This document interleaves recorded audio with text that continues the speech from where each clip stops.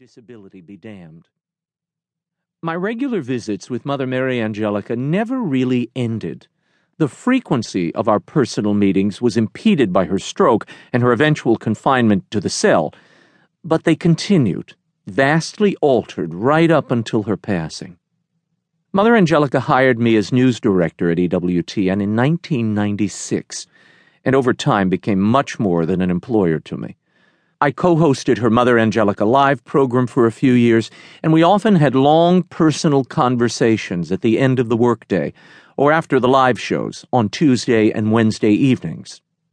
While I was working on her biography from 1999 to 2001, we'd meet every Saturday in her monastery parlor, peering at each other through the wrought iron latticework separating the world from the cloister.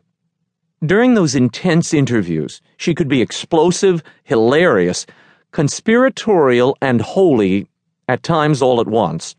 With Italianate gusto, she shared how a tenacious faith reshaped the life of a wounded girl from Canton, Ohio, and changed the world. In the lusterless suburbs of Birmingham, Alabama, this crippled nun, who barely graduated high school, founded a cable network in her cloister garage in 1981.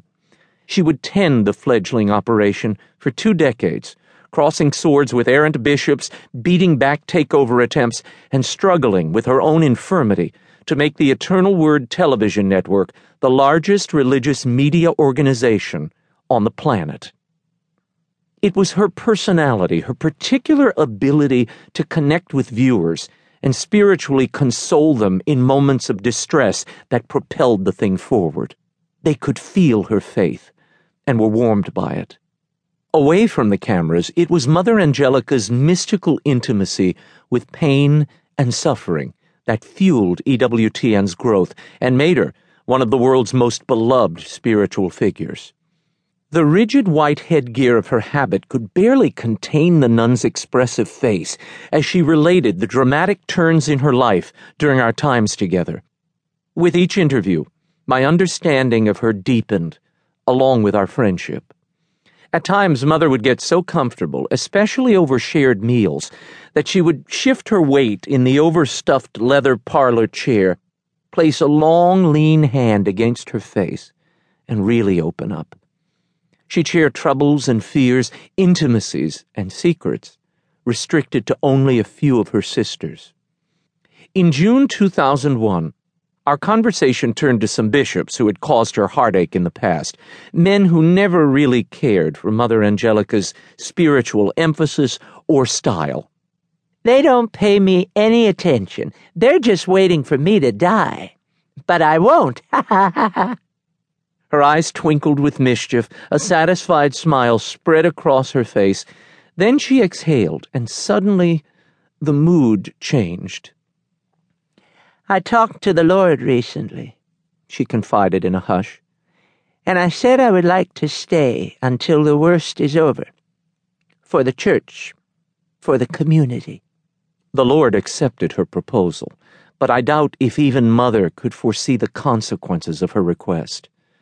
Later that year, on Christmas Eve, a stroke precipitated by a cerebral hemorrhage nearly killed Angelica, depriving her of the speech that had built her broadcast empire. In 2004, an injury would shrink her world, physically restricting her to a corner bedroom at Our Lady of the Angels Monastery. To outsiders, and even to some of her closest collaborators, it would appear Mother Angelica's story was over. The old abbess became ill, was shut up in her room, and waited for God to come for her. But there is much more to the story, a story that has been hidden from the public until now.